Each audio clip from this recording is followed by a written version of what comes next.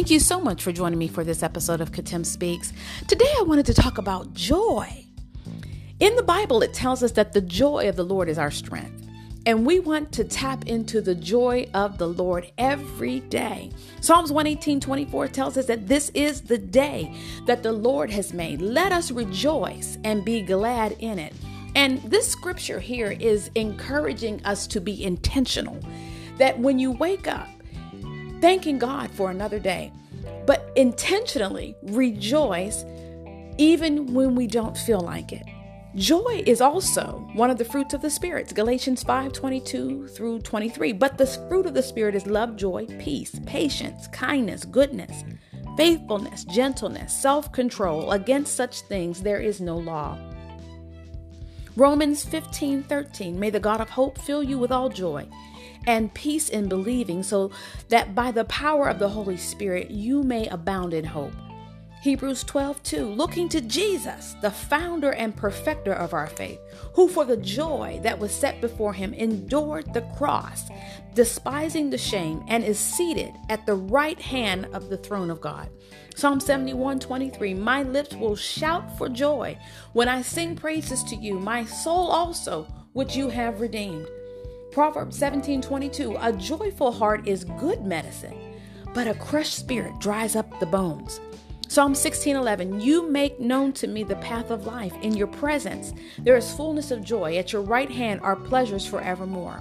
Now, when we praise God, when we worship God, we are inviting his presence into our situation, into our environment.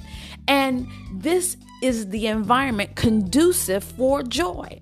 And also for the lifting of burdens. The Bible tells us that for the spirit of heaviness, God has given us a garment of praise. So if you feel that heaviness coming on you, it's typically a spirit.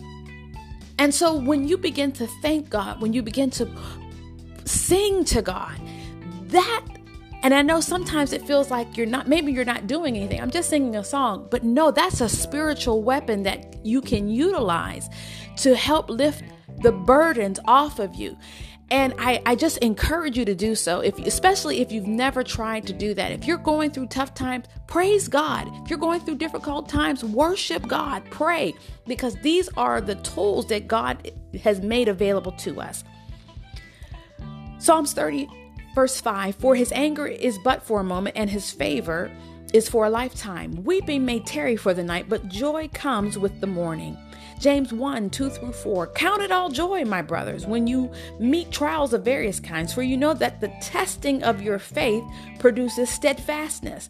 And let steadfastness have its full effect, that you may be perfect and complete, lacking in nothing. Proverbs 10:28. The hope of the righteous brings joy, but the expectations of the wicked will perish.